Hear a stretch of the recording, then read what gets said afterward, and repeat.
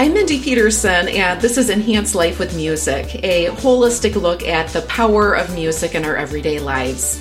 Joining me today from California is Christopher Caliendo, founder of 2T Academy. Christopher combines 35 years of experience in the entertainment industry with 15 years of commercial banking practice to teach musicians how to parlay their core creative and soft skills into the world of business while accelerating their creative aspirations. 2T Academy members learn how to achieve financial stability and work-life balance without having to go back to college to earn a business or finance degree. Welcome to Enhance Life with Music, Christopher. Thank you, Mindy. It's a pleasure to be here. Christopher, you were incredibly successful in the music and entertainment industry before you made a pivot to the world of banking. We could feature an entire episode on your music accomplishments. You were invited by Henry Mancini himself to LA after winning his scholarship for film composition. That led to your success composing for popular TV shows, an Emmy nomination. You were the first American composer in Vatican history to be commissioned twice by John Paul II.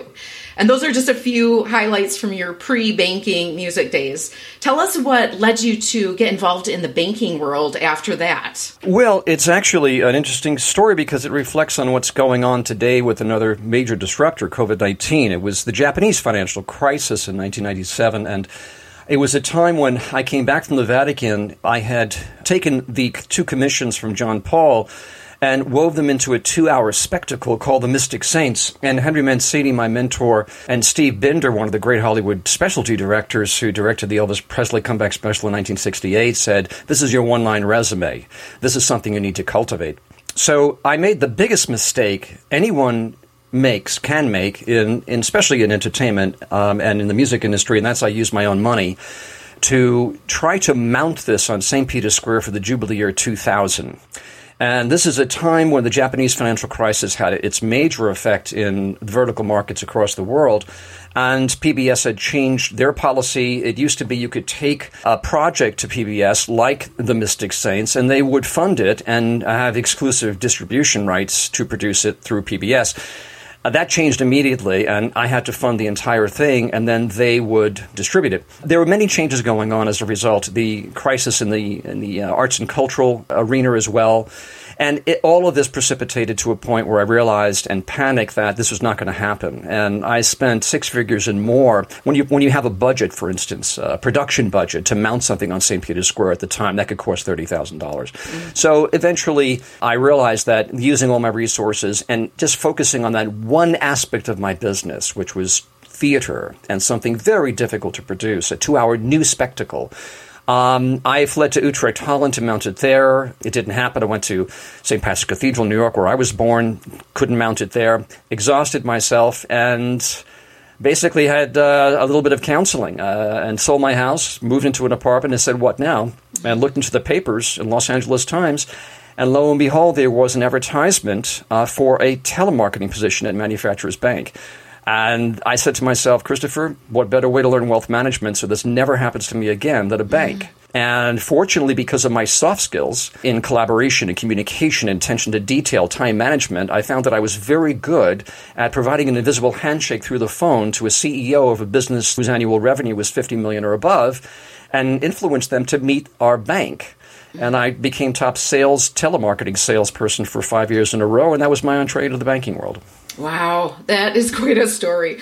Well, 2T's website, and I'll just clarify for listeners, 2T, it's the number 2, the letter T. I know sometimes when it's said really fast, it sounds kind of like 2D, but 2T website says, discover how to use your skills that you learned in your music education and why they are so valued by the business world. Talk to us about what are skills that we learn in music education. You talked about soft skills. You use the term core creative skills. What are these skills that are sort of unique to being a musician and studying music that are valued in the business world? Sure. Musicians develop soft skills, or the academics like to refer to them as core creative skills. But from the perspective of the musician, there are so many soft skills. So what I have done in my training at the 2T Academy is reduce reduce them to the top 5 that employers in industry are seeking, and then list those supportive or corresponding soft skills that are like subsets of the main 5. So, for example, the top 5 would be communication, problem solving, creativity,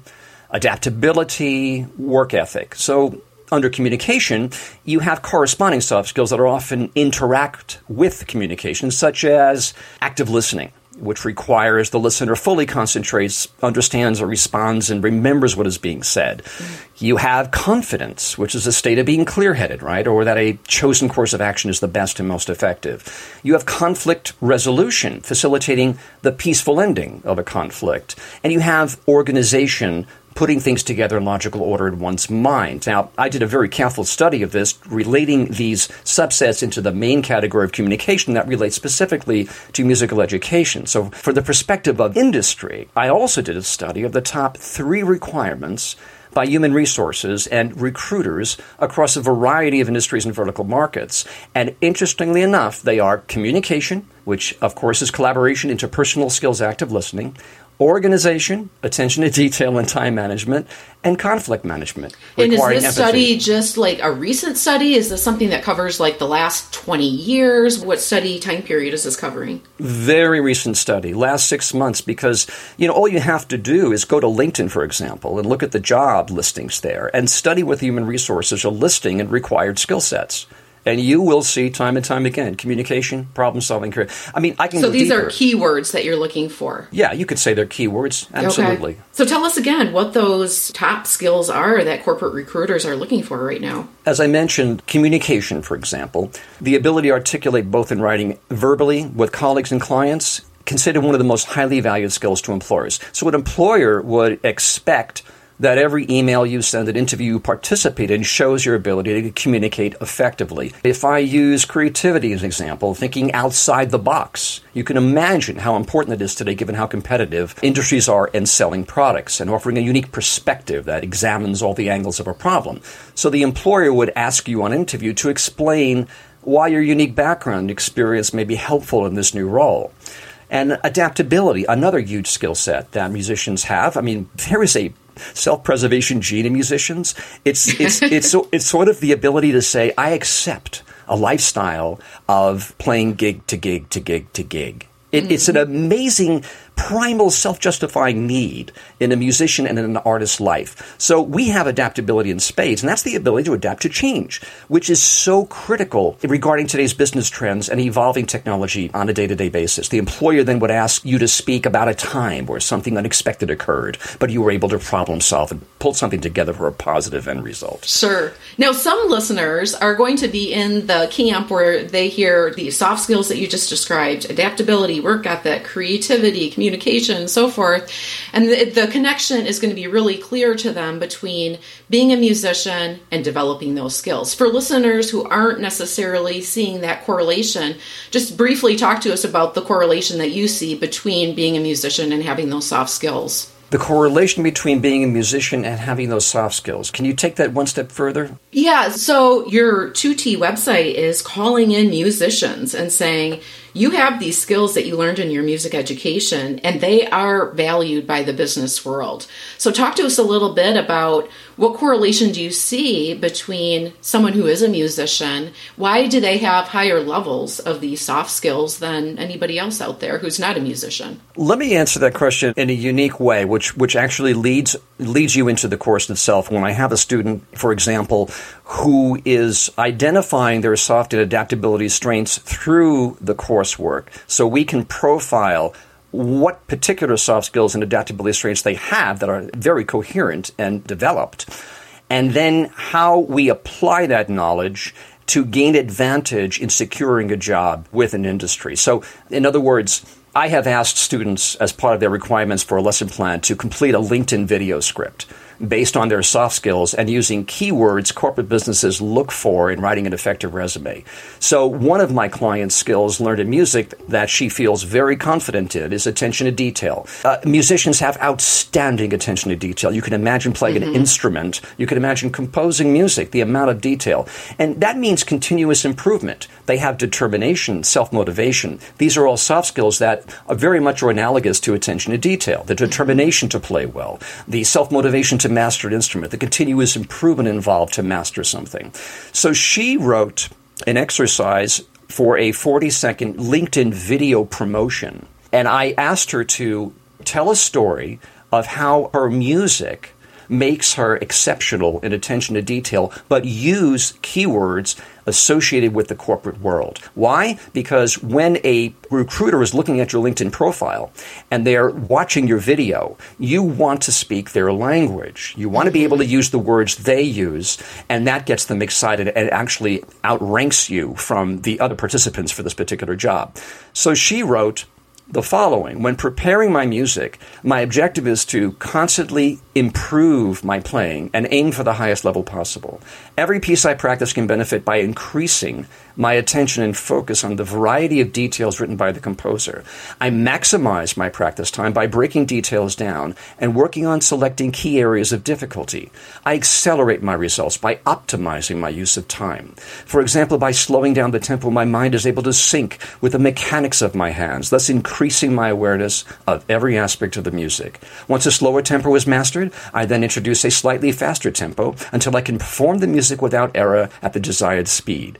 Practicing shorter intervals throughout the day and utilizing this approach allows me to optimize my practice sessions and reduce performance anxiety. And you can see how the musician can use their language and their storytelling with the keywords associated with the corporate recruiter looking for these types of employees to hire for their company. Yeah, kind of a way of translating the language from the music context to the business context. Any other comments that you have on how music training creates these soft skills that today's business world is looking for? Well, I can talk about the history of why the MFA is now more important than the MBA by recruiters today. That. Is that a good topic to talk to? Because that was another one of my questions. You said that the MFA is the new MBA and the MFA is the new hot thing for corporate recruiters. In fact, I think you said MBAs are the next blue-collar workers. So I'd love to hear your explanation of your perspective on this topic. This, if you're trying to... And I'm not trying to reform music education. I'm trying to motivate and inspire musicians to revalue their music education, especially those that are facing the top 4 pain points today, which are lack of jobs, the anxiety of student debt, the concern about technology learned in school and whether it will be applicable after school. And these Gen Xs now are, interestingly enough, are very interested in a sustainable life. How to have work-life balance is a very important need for these young people, and I applaud them, because they are thinking about those later biological stages that require marriage and children if applicable. And they're looking, how do I gain financial stability in my 20s as opposed to entrusting this gypsy life of gig to gig to gig to gig to get myself to a point where my expectations perhaps don't match reality. So it was Daniel Pink in his 2004 seminal book, A Whole New Mind, that coined this expression. There's a chapter in that book called The MFA is the New MBA. It's not my... all right. I love Daniel Pink's writing. I don't think I've read that book, though. I'll have to check it out.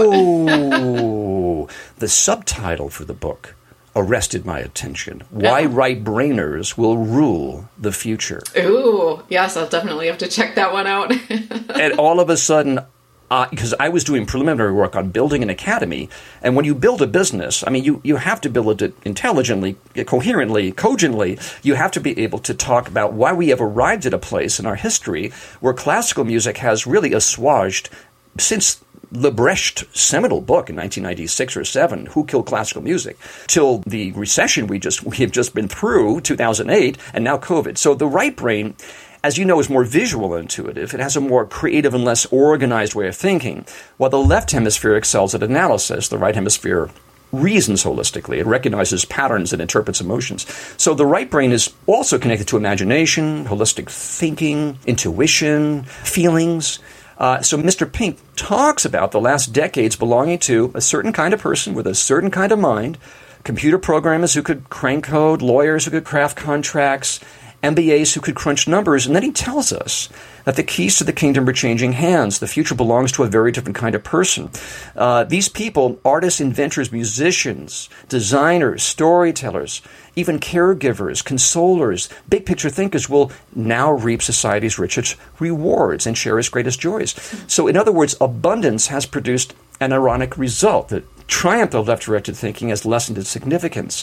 For business, it's no longer enough to create a product that's reasonably priced and adequately functional. It must be beautiful, unique, meaningful, right? So look at Apple computers over PC. When you buy a pair of jeans today, there's 100 jeans to choose from. So the markets today have been so competitive that art and transformational design has become the last bastion of stronghold to outdistance yourself or gain greater market share than your competitor.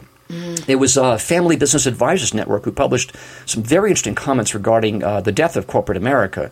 This is the America my dad worked for. You know, the post office, the punch card job. 30 years ahead, I can plan my retirement, right? That doesn't exist today. So no job is dependable, even at the Fortune 500 level, where we see companies laying off thousands of employees and then hiring thousands of employees. So for the last 10 years or more, businesses are realizing that the only way to differentiate their goods and services in its overstocked, materially abundant marketplace was to make their products transcendent, physically beautiful, emotionally stimulating. But it was not just a concern for beauty and emotionally compelling products. The competitive landscape began to become a threat to all types of businesses, including commercial banks, as I explained to you, who began hiring people like me whose thought process was not typical. So what I did at banking that used my soft skills, even though there was a rite of passage to all these left-brain, Pepperdine, Harvard business graduates, Marshall School of Business, Wharton School of Business, was I introduced video marketing to the banking community.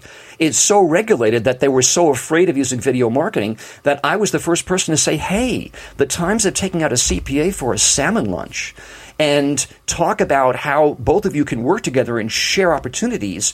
And the next day, that particular person I just took out for lunch is going out with Chase or Morgan Stanley and having the same salmon salad. And then I would get a referral, and it would be so left of center. I would say, what happened here? We don't really work in underserved markets. We work for companies that, $100 million in sales or above. So I said to my executives, I said, this has got to change. We have to have a deeper dive with our centers of influence. So I chose, let me go into the corporate office, bring my camera and lighting equipment. I'll take a 2 or 3 minute video. I'll produce it so I can put their value propositions on camera and deepen that relationship that no other banker can. Now, no other banker thinks this way. Now, I put on concerts. I perform concerts all over the world. So I took it a step further. If you're going to video market, and now I have a nice, beautiful 2-minute video to share with my clients to get work for you, and now I'm on top of your mind because I'm a banker who did this, I'm going to invite you to be a guest speaker at a country club. You're going to be the musician talking about R&D tax credits or expense reduction analysis. And then I'll take it a step further. I'll publish articles about your business on a quarterly basis that covers current trends. So this is the way a musician, a creative person can work and adapt their skill sets into other industries. And I applaud Daniel Pink because he started inspiring me, to answer that question, should musicians consider a day job in the business world? And if so, how can they find that job that aligns well with their creative goals and skills? And I said, my God, this is autobiographical. I can actually create a music school based on my own experience. Yeah, interesting how sometimes those greatest crises and what seems like the most negative thing that could possibly happen to us can become redeemed. It can become this catalyst for something. And now you have this whole new career in life where you're helping so many people. Here's a quick break for one of our sponsors. Someone may have told you that art isn't for you, but they were wrong. Welcome to Arts for the Health of It, a podcast where you will discover creative ways to improve your health and well-being. Anyone can create arts for the health of it. No talent or experience necessary.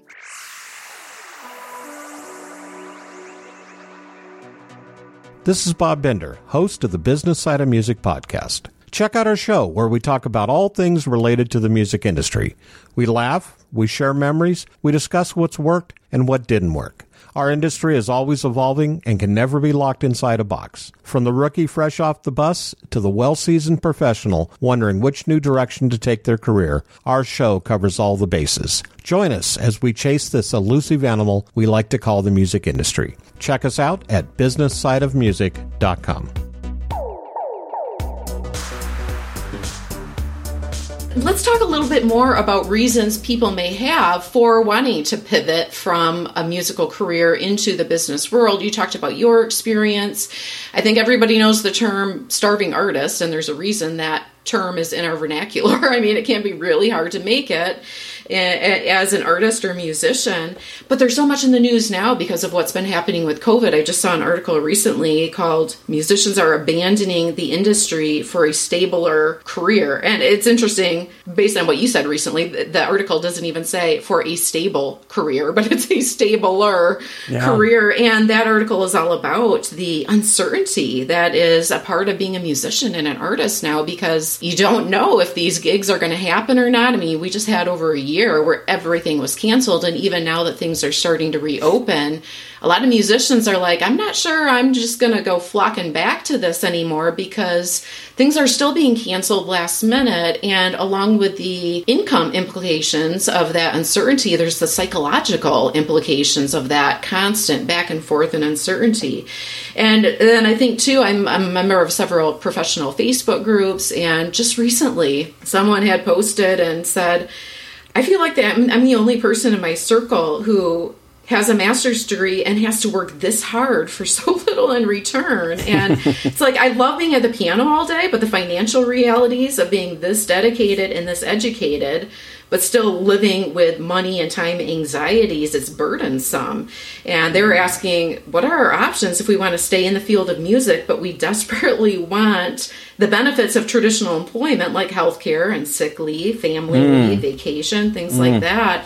So are there other reasons that you're commonly seeing for people wanting to consider this pivot from a world where their career is in music to parlaying those skills into the business world? Yeah, it's a great question. And, Mindy, musicians more than ever before, to your point, are curious today about the transfer of music disciplines to the business world. And it is a subject that receives increasing attention within businesses that are looking for high-performing employees and candidates with specific skills. Unfortunately, much of the information remains within the business world and not in academia, where music departments are not preparing or recognizing the reality within which their students face upon graduation. And what I mean is, today musicians have to plan to pursue a career outside of music because, and these are the major points, lack of music jobs, enormous debt musicians face as a result of the demand for advanced degrees, which sadly have outlived their usefulness, the anxiety and worry that comes from the reality of paying that debt, and the concern of life balance, as I mentioned before, has reached a state of maximum concern.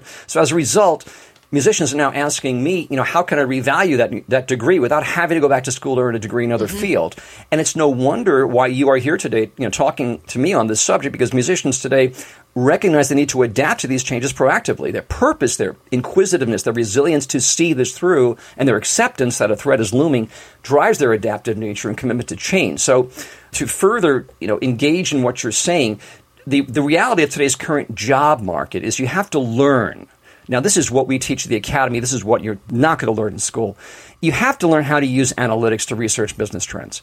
And we have in our adjunct faculty, Dennis Kushner, an MBA grad from USC, in his 60s, very, very seasoned. He teaches our students how to do this. So because it makes complete sense that if you are serious about your life and how to choose to navigate the world, to pay your fixed and variable costs, that if you're going to use your creative skills in another industry, that you do it intelligently. You choose an industry that, number one, is growing, because that means it pays well and it provides financial security. You want to make sure it offers a good benefits package, and we go over that at the Academy. You want to make sure it corresponds with your particular soft skills and adaptability strengths, and you want to make sure it's aligned. This is the key.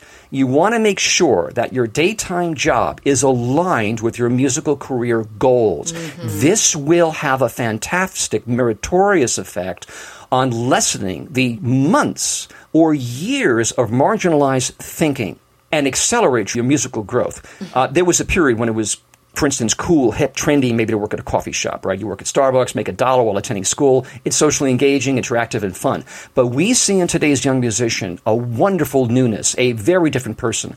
Today's musician is quite serious about paying off debt and saving money early in their career. And to your point, this starving artist syndrome is taboo. We don't accept that anymore. They do not want a career where they will struggle. They value music, but they are seeking to incorporate those skills into other industries that pay well and have a good benefits package and will supply them with a different kind of network that will give them invaluable knowledge and connections which will help their long-term creative aspirations. This is key. This is what we train musicians to do. You go through coursework to understand soft skills and adaptability strengths. You learn analytical trends. What businesses do you enjoy? We have a psychiatrist on board, too, to make sure we were able to comfort your mindset, because this is a very difficult transition for some. It's a self-esteem issue. Mm-hmm. You're asking me to let go of something I've been doing since a child and adapt to businesses. But if you have a predilection, a commonsensical aspect to your life where you're saying, wait a minute, I have control of this. This is not forever. But if I choose the right business correctly and incorporate my soft skills and adaptability strengths to HR requirements, I can actually see as a very, very good paying job and be in a very positive network and gain knowledge and technology. But if I choose very carefully one that corresponds with my musical aspirations, now I'm lessening those months of marginalized thinking. Now I'm accelerating that potential. And that's what I did. I had no idea. I was unconscious of this when I went into the banking world. I just needed a job.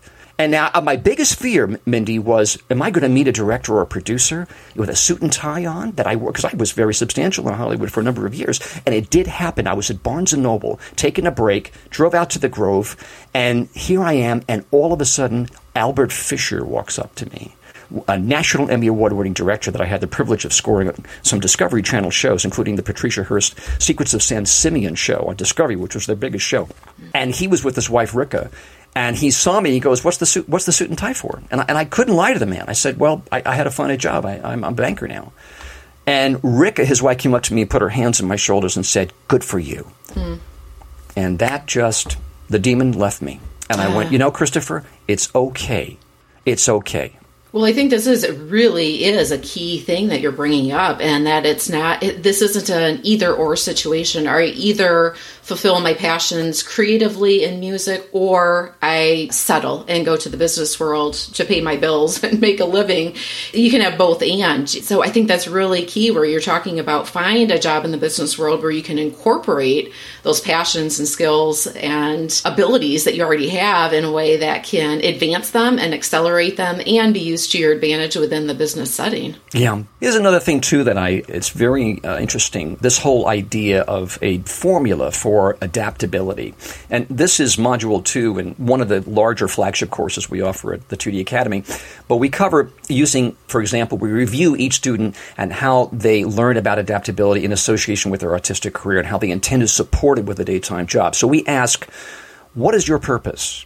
Now, people just have an unusual reaction to that. Your art is a product. It needs to provide a solution. Every product in your house provides a solution. Carpet cleaner, soap, whatever it is.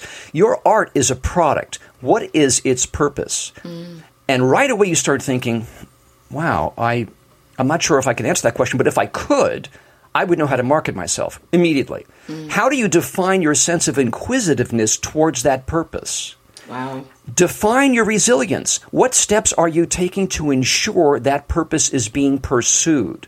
Now, if we were looking at a quotient, nominator-denominator, the denominator in this is what threats do you feel you need to be aware of? What triggers those threats? So when a student is trained to think like this relative to organizing their life within a sustainable structure, they will now develop a rudder that steers a ship provided with a prescription to avoid as much natural chaos and malevolence that's inherent in the world we live in, reduce marginalized thinking, and set themselves up for a sustainable journey with a healthy, coherent work-life balance formula. So to answer this question, when educated in this way, the student comes to a realistic fulfillment of how their soft skill training is valued today.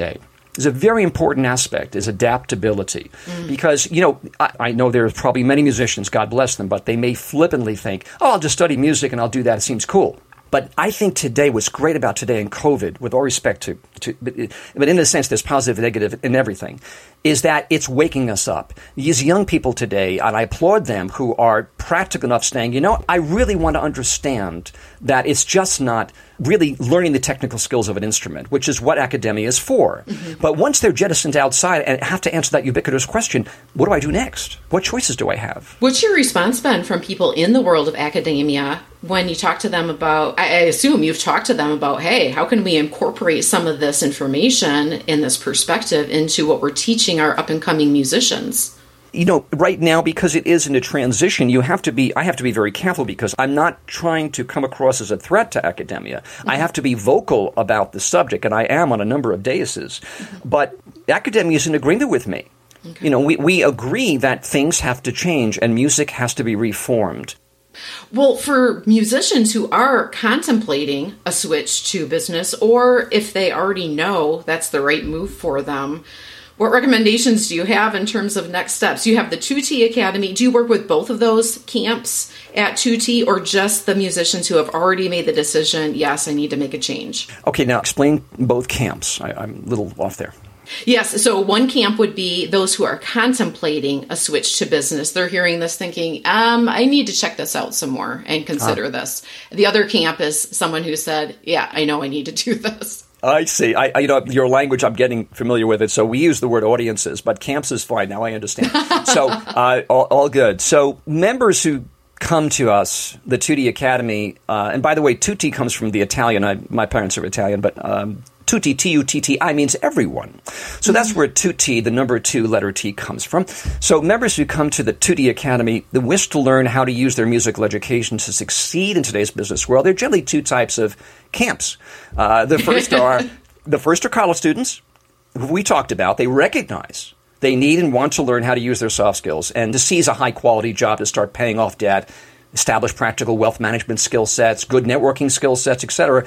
Initially, they will go through programs on identity because we have to teach the student how to be self-reliant and accountable with their unique self. And we train them how to actualize their unique characteristics and combine them into an image inspired by childhood themes that have shown remarkable stability throughout their young adult lives. And this is key to the Academy.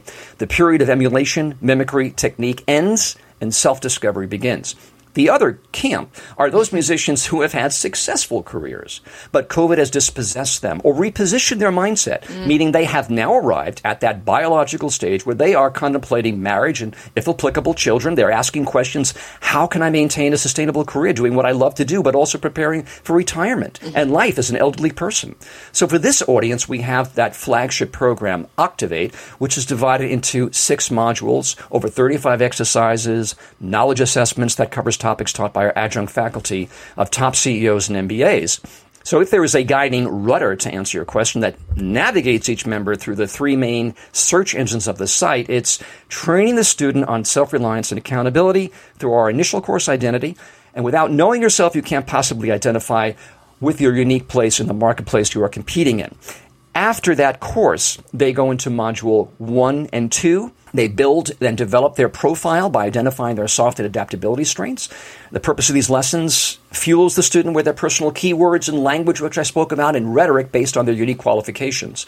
In Module 3, we teach them to transfer their creative skills successfully to business by showing them how to read business trends, how to analyze the creative job market, and identify those vertical markets that correspond to their unique soft skill and adaptability profiles. In Module 4, they learn the advantage of a corporate job, that benefits package I spoke about, wealth management, choosing the correct health insurance policy, networking strategies, work-life balance, how to use the daytime job to accelerate their musical vision. They're trained on the big picture, what financial stability brings. It brings less stress, better health, better marriages, more options in life, the freedom to be generous, more financially stable children. Module 5, the student researches 3 creative industries that match their soft and adaptability strengths, that are thriving industries and pay well. So these 3 industries not only appeal to the student, but the knowledge, the technology, the internal, external networking connections correspond with their long-term career goals. We teach each member tips for a successful interview, how to write an effective resume, how to create an effective LinkedIn profile. And finally, in Module 6, we teach them how to accelerate their musical career while having what we call in the corporate world a portfolio career, basically several streams of income. So we teach you how to effectively manage time. And the final exam is developing your pathway to success by detailing your operations plan into a digital calendar, your rudder that steers the ship. Sounds very comprehensive. Wow.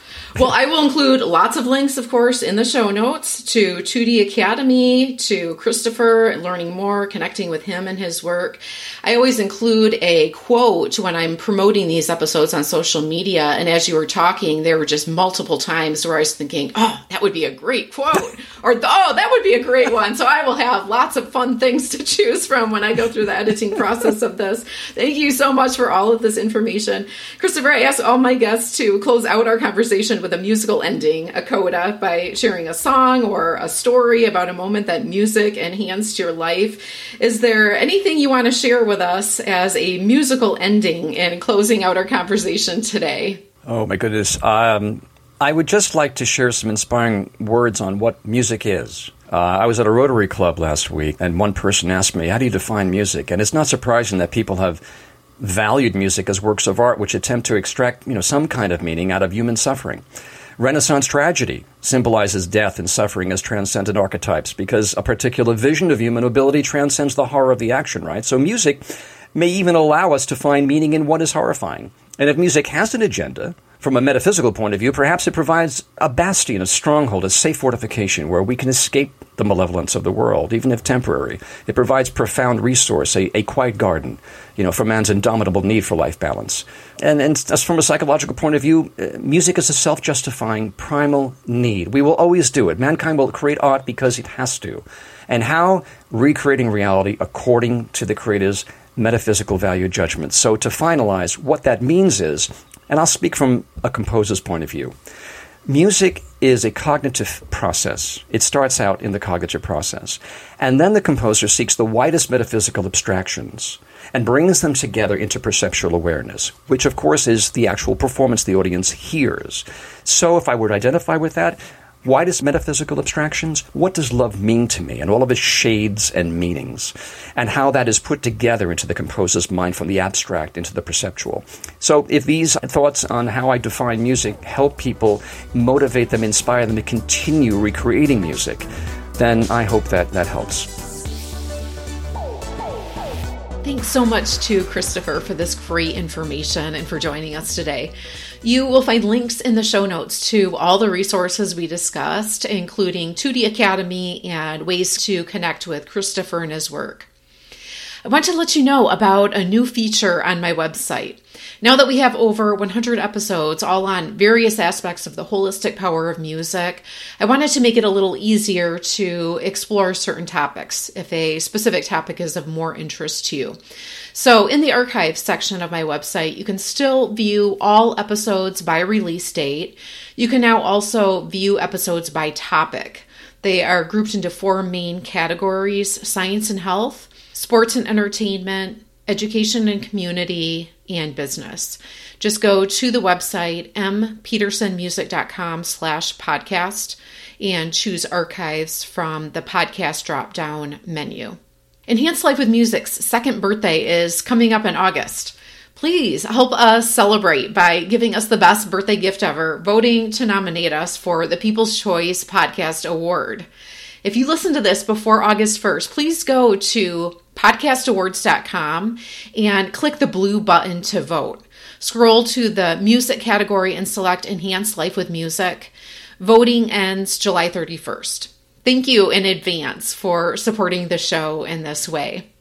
As always, you'll find a transcript of this episode in the show notes at mpetersonmusic.com/podcast. This is episode 105, and you'll find me on email, mindy@mpetersonmusic.com, Facebook, Instagram, Twitter, and LinkedIn. All links are on my website and in the episode details right in your podcast app. Thank you so much for joining me today. Until next week, may your life be enhanced with music.